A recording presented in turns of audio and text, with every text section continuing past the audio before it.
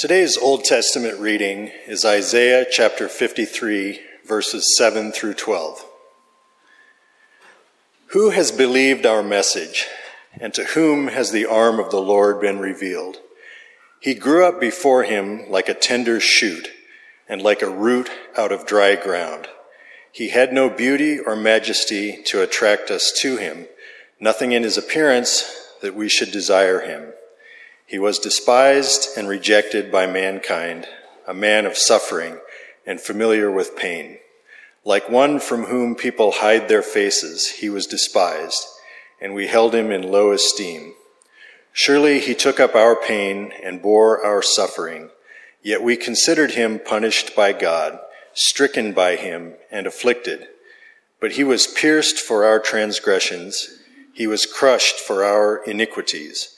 The punishment that brought us peace was on him, and by his wounds we are healed.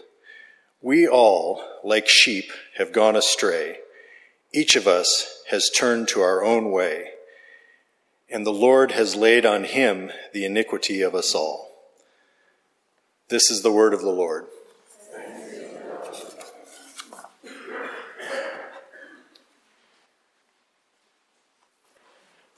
Today's New Testament reading is Luke 23, verses 32 through 49. Two other men, both criminals, were also led out with him to be executed. When they came to the place called the Skull, they crucified him there, along with the criminals, one on his right, the other on his left. Jesus said, "Father, forgive them, for they do not know what they are doing." And they divided up his clothes by casting lots. The people stood watching, and the rulers even sneered at him. They said, "He saved others.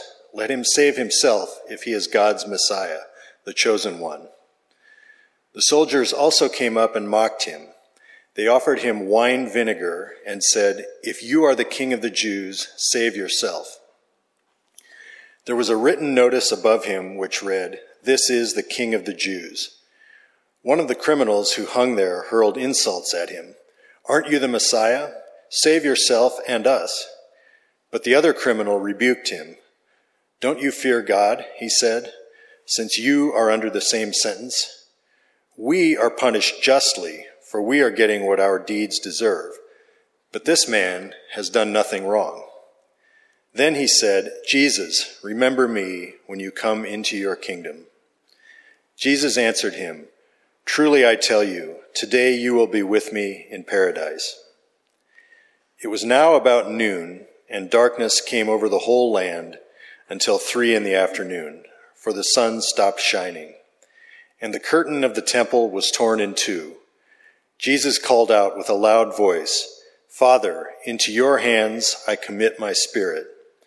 When he had said this, he breathed his last. The centurion, seeing what had happened, praised God and said, "Surely this was a righteous man." When all the people who had gathered to witness this sight saw what took place, they beat their breasts and went away. But all those who knew him, including the women who had followed him from Galilee, stood at a distance, watching these things. This is the word of the Lord.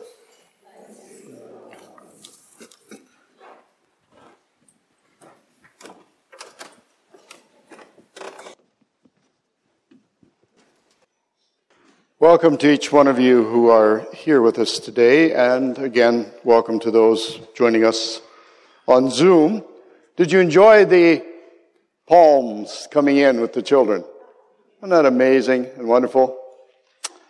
That is a very special moment, of course, in not only church life as we see the children participate in that way, but it's also a special day that we are celebrating today in the life of the Lord Jesus Christ. This was a day when he entered Jerusalem as a king. And it fulfilled, as we had read to us in the call to worship, Zechariah chapter 9, verse 9, "Behold, Jerusalem, your king will come riding on the foal of a donkey." And if you trace back in Luke's writings, you will find that Jesus, just before this event, sent 2 men to search for the donkey. And all they would have to say to the man, and it's repeated again twice, is the Lord has need of him. And they fulfilled Zechariah chapter 9, verse 9. Because Jesus came that day as a king, and there's a lot of things that we will talk about. And actually, if you would join with us in some of the other services we have coming this week, on the Good Friday service, which we will join with the at the Anglican Church just down the street, at 10 o'clock in the morning, we will talk about this first entry as a king. And the debate which arises, under whose authority are you king? But that's not the only time he comes to Jerusalem, because in this week he comes a second time, and it's repeated a little bit by Luke to maybe give us a sign, an indication that somehow the 2 events belong together in God's history. Because he sent 2 men to look for a foal of a donkey, now he sends 2 men to seek a room that he can meet with his disciples in secret. The first time he comes publicly as a king. The second time he comes in secret to become the ultimate Passover lamb. And he will say, and I have earnestly desired to eat this Passover, the final one, with you. And we'll think about that on Maundy Thursday as we meet together at 7 o'clock in the Church Methodist Hall. But today, we are looking at Jesus on the cross. Last week we looked at Jesus, of course, as he was there, and the main concept from last week, and if you were not here and did not have the opportunity to listen to that, I would encourage you to listen to that on the church website. It gives you an opportunity, because these sermons in these 3 weeks flow one right after the other. And the main concept there, of course, is that historical moment when Jesus substituted or was placed in a position of substitution for Barabbas, the one who was guilty. This incredible truth of God, where God has this self-substitution of him for us who are guilty. It's a key concept of us understanding what happened on the cross. But today I would also like us to look then in these verses which were read to us. And you'll notice as we were reading, they kind of group themselves in 3 different series of verses with a different subject in each one. In verse beginning with 32, we're going to talk about the actual physical crucifixion. And then following that, in verse 39 on, as it begins about the 2 criminals who actually are answering the questions asked in the first bit, and then the actual death of Jesus from verses 44 to 49. And as they took him, it says, 2 others who were criminals were led away to be put to death with him. And when they came to the place that is called the Skull, they crucified him with the criminals. Now, in that, Luke is identifying a physical place and a specific moment in history. Many of you have visited this place. Most of us have seen at least a picture of it. Either we've Googled it or we've seen it in a book. And it is true, on that kind of rise, that hill where Jesus was crucified, if one has the right perspective and you look at the rocks and the stonework at the base of that hill, if you have the picture, you will see it is not a perfect human skull in image, but the image is there. And so Luke identifies this not even as calling it that mountain, but he calls the skull, a specific place that you and I can show and understand this is a specific moment in history, and the place has been located for us. And then it goes on and says that these two criminals were crucified with him. And I want to think with you just for a moment about what it meant to be crucified. You know, one was crucified by either the nails being driven through the hand or up here above the wrist so that the body would not fall. And then often the feet would be placed together and another large spike driven through the feet or just at the ankle level. You see, the truth about crucifixion was it was a horrible way to die. One did not die normally from the pain of the nails having gone into the hands and feet. The idea was you held up your hands. They were lifted up by the cross beams of the cross. And then your feet were nailed to the upright of the cross. And the only way a person could breathe is you had to push with your feet, which were nailed, to bring your body high enough that the diaphragm could function and move up and down and up and down so that you could breathe.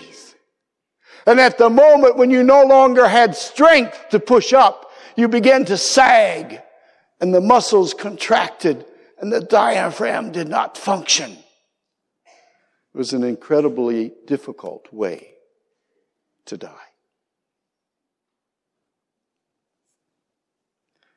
And that's what they did to these two and to Jesus.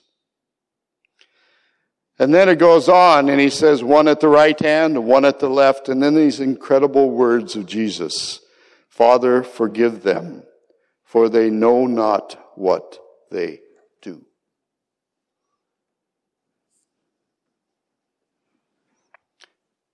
As reading through this, you just think of, here's a God who is being crucified. They're inflicting incredible pain. He knows what is ahead, but look how he prays. Father, they do not know what they are doing. Forgive them. And I would just say, if anybody is here today and you wonder, can God forgive me? Does God's love extend far enough that it wraps itself around me and my person and accepts me for who I am and yet forgives me for what I have done? Oh my. Read these words to yourself. I would encourage you, go home and before you pray, read those words of Jesus 10 times and then move on and accept his forgiveness. Father, forgive them. You see, he did not pray at that moment for those who knew what they were doing. There's a great difference if we know and we consciously know we are doing what is opposing God and we continue. But here he cried out to God for those who did not understand. And then it goes on even further, and look what it says. It says, and they cast lots to divide his garments, or for his clothing. And this people stood by watching, and the rulers scoffed or mocked him, saying, he saved others, let him save himself. If he is the Christ of God, let him come down from the cross. What is happening here is Luke is relating what happened and transpired on the cross with Psalm 22. Now Luke does not quote the other saying of Jesus like Matthew and Mark do. Matthew and Mark also include Jesus' cry out, my God, why have you forsaken me? And of course, that's verse 1 of Psalm 22. Now, why that is relevant in this account is because in that day and age, the Bible was not divided by Psalm 22 in verses 1, 2 through whatever. That came later. But the way that they understood the psalm was they memorized the whole psalm. And what they identified it by was the first verse. One time in my early missionary years, I had a friend who had memorized big chunks of the Bible, big parts of the Bible. Because of his own personal life and walk, this is the way God restored his mind and his emotion to him. And I remember in a prayer meeting with Mike, he would pray, but he knew the Bible so well, he didn't pray the verse. You know, if I pray, I say, well, God, if you so love the world, I know you love me, or I'd quote some verse. Well, Mike only quoted the reference. Have you ever been in a prayer meeting where the person only quotes the reference? Oh God, according to John 3:16, we thank you for your love. And we know according to John 14:6 that you are the way to the Father. And according to John 10:10, we have life and we have it more abundantly. And according to Paul's prayer in Ephesians 1, verses 15 to 23, we can have these blessings of God. The second prayer meeting, I took my Bible and I was whipping through it to find out what he was saying. Well, in this day and age, people had memorized much more of the Bible. And so as Jesus cries out, Psalm 22, my God, why have you forsaken me? Look what they do. In that verse that Luke writes for us, and he says, and they took my clothing and they cast lots for it. Wow. And then they mocked me and they called things out to me. Look what it says here in verse 7 and 8 in Psalm 22. It says, with their mouths, they wag their heads. Oh, if you are the Christ. And he who trusts in the Lord, let him deliver him. Let him rescue him, he in whom he delights. You see, that was exactly what the priests were saying back to him. If you are the Christ, if you're the chosen one of God, come down. You have rescued others. They're quoting it right back to him. You have rescued others. Rescue yourself and we will believe. And Psalm 22 goes on and it says, and they have pierced my hands and my feet. I can count my bones. And then listen to this in verse 18. And they have divided my garments among them, and they are gambling, or they are casting lots for my clothing. Luke wants to remind us that as Jesus was being put on the cross, Psalm 22 became real. And the question, of course, that they were begging the answer for, are you really the one who is coming from God? Are you God himself coming? And of course, even other Old Testament scriptures like Isaiah 53, who in many cases Orthodox Jewish families would not read because the verses there are so clear about the crucifixion. It would be avoided.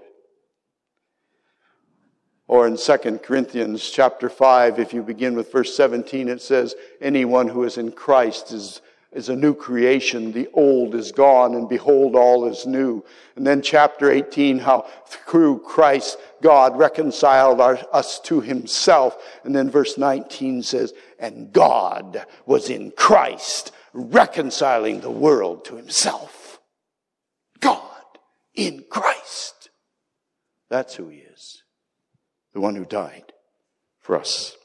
Well, it goes on, doesn't it? And in the next verses that we look at, it talks about the two criminals. The first one railed at him saying, are you the Christ? Save yourself and us. Humanity has not changed much in the last 2,000 plus years. How many times have you heard someone say, well, if God was really God, he'd fix this. If God really loved me, this wouldn't happen. You see, this criminal wants to escape the consequences of his sin, the consequences of what he's done, and have God do a miracle to simply remove him from the consequences. And you cannot have a true spiritual renewal without dealing with the consequences. There must be repentance. Otherwise, it's actually affirming the wrong behavior. But the second one, in great contrast, says to him, Do not you fear God? Think for a moment. They were on a cross. They both knew that in a matter of minutes or a few hours, they would no longer be alive. And one turns to the one who he thinks might be the one from God himself. And he just says, if you do it my way, take me and you, and I will believe. And the other one turns and says, don't you fear God? When I first started pastoring, I used to really struggle to do a funeral.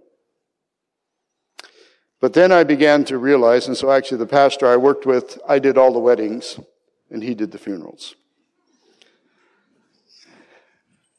I just didn't know what to say. And then I did some funerals for believers. Oh my. The difference between a funeral for a believer and someone who does not believe is immense. But I began to realize that in a funeral, whether it's a millisecond or a significant moment of time, every person for some moment, some window, begins to think about, is there more to life than just this? And this man on the cross, we don't know. It doesn't tell us what moved him. Maybe it was hearing the one who was innocent, the one who was righteous, being nailed to a cross, and he knew he was not guilty, and yet he was dying with them who were guilty, and at the same time praying, Father, forgive them. And my, if what he had preached about, there comes a resurrection, there comes an eternal life, there is a kingdom, then we must know in that kingdom justice will happen.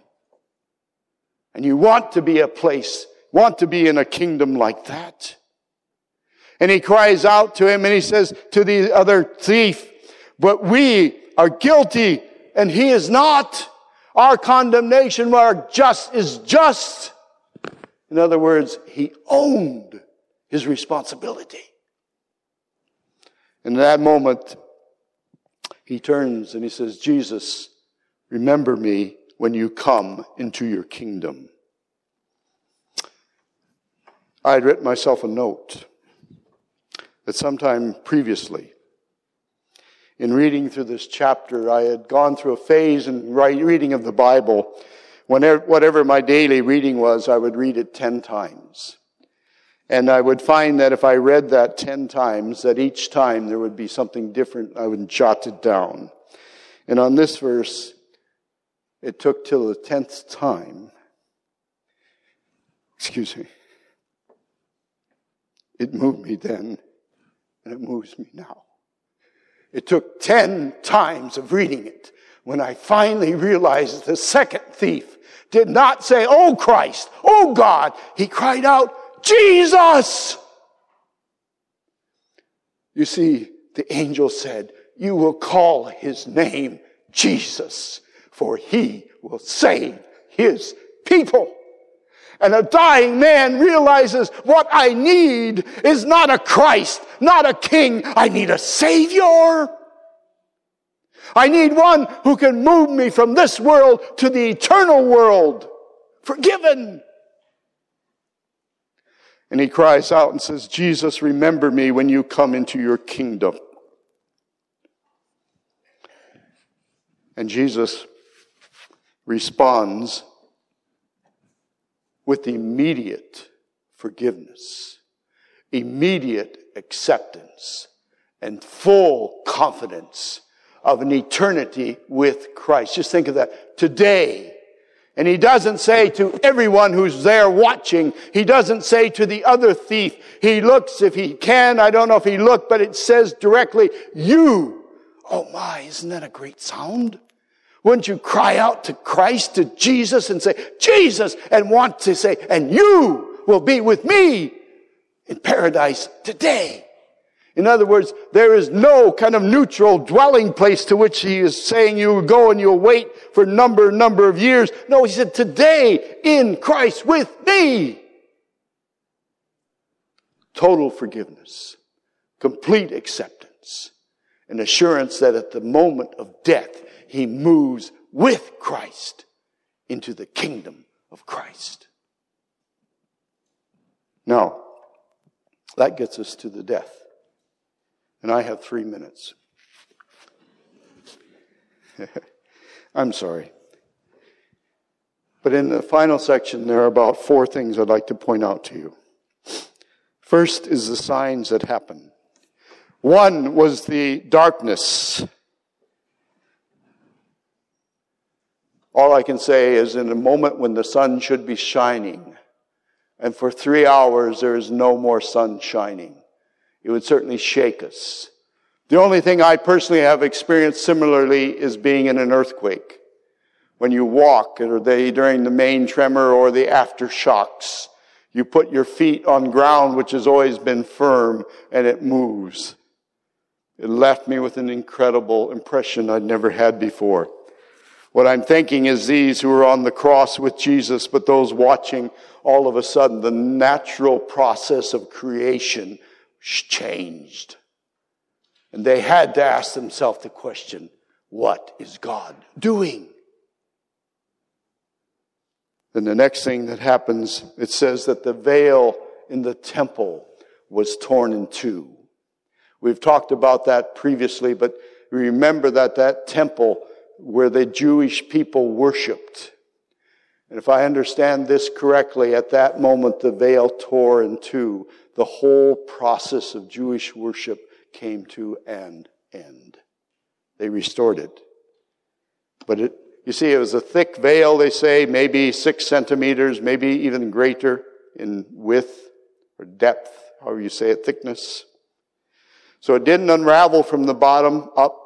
It would not have simply moved apart. It was as if God himself from heaven reached down, maybe through his Holy Spirit, and he ripped it apart, because in that Holy of Holies was the Ark of the Covenant, that place we talked about where God met with man when the blood was sprinkled on the mercy seat, propitiation.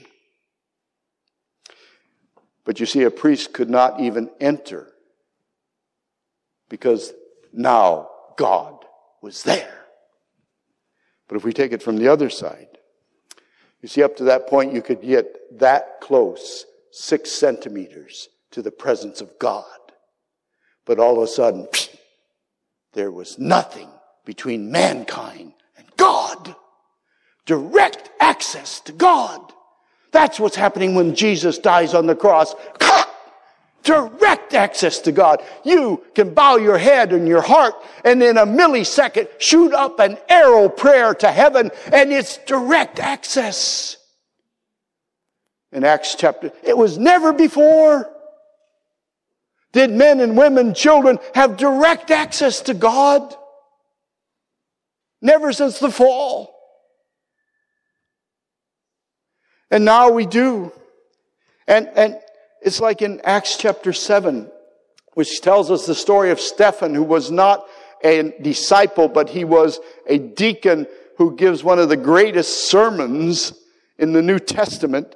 In Acts chapter 7, he goes through the whole history of Israel and leads them up to where they have crucified Jesus. And at that moment, if you could read it this afternoon, you'll find it says, and then he looks to heaven and he sees heaven open and he sees the throne of God and the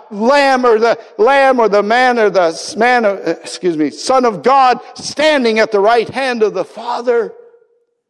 Wow. Direct access, you see. I remember when I was reading those verses when we lived in Austria, one of my Austrian friends came over and he had been reading and he said, Dennis, do you see what it says? Dennis, do you see what it says? And he was excited much more than I, and I couldn't understand why he was excited. And he said, it says when Jesus was crucified, rose from the dead, ascended up, and the triumphs of heaven, and they seated him at the right hand of the Father, and he would have been seated there, and all of a sudden, look, he's standing up. I don't know how you do it always in the Schweiz, but in Österreich hat man immer die Hände geschüttelt, bevor man zu Hause ging. In Austria, the one thing I had to learn as an American was, every time I went into a group, I shook every hand. And it was incredibly, you could tell if people had something against you. If they shook your neighbor's hand and the next neighbor's hand and not yours, you needed to go and talk. And it was the same way when you left. You shook every hand. And so my Austrian friend said, do you think the Lord is standing up to reach out his hand? You see, direct access to God comes through the cross and Jesus' death. And then Jesus cries out, and Father, into your hands I commit my spirit. It was the plan of God. We are responsible. But when Jesus tasted death for all of us, it did not stop the plan of God. Father, into your hands I commend my spirit. And then the final 3 verses have 3 different groups who are looking at this. And as I was reading, I realized that in English it uses the same word in 2. They saw or they have seen. And the third one was also another word, but it also has the same meaning or connotation, that they were watching. And so I thought, well, maybe does Luke use different words in the original? And as I looked in that, yes, he does. The centurion is a see that means he saw and he began to comprehend a bit deeper, not only physically seeing, but emotionally seeing. And he saw and he says, now this is a righteous man. You see, even a centurion knew that righteous men die differently than unrighteous men.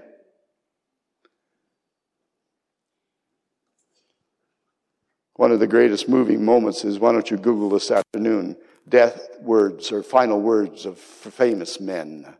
And you'll find some there, great philosophers, great scientists who cry out, light, light, give me light. It's dark. And then as I have stayed with Christians who have passed from this earth to eternity, I have seen some of them turn to me and say, do you see him? Do you hear the music? Do you see the angel? I've even seen a person who is lying flat in their bed, ready to pass for a week, and all of a sudden at the moment of death, sit up and reach out and hug. The reality of eternity, you see. But this man saw a bit. And then it says the crowd, they went away beating their chests like saying, oh my, we didn't think it was going to end like this. What do we do? All it says is they just physically saw. But then those who were his acquaintances, those women who had followed and been with him, it uses a whole different word. It means to see with one's eyes and to perceive with one's heart, to understand spiritually what was going on. And so my 3 minutes are over. Actually, it was 7. But let me close with this. If you were going to identify your spiritual life with one of these last 3, how much have you seen and understood and perceived about the one who died on the cross for you? Have you understood that this was God in the person of Jesus Christ, substituting himself for you? That the innocent took the place of the guilty, you and me, that we could go through free. And if you were going to utter a prayer today, would your prayer be that of the first criminal or that of the second? Would you say, oh God, I want you to do it this way? Or would your heart cry out, Jesus, remember me?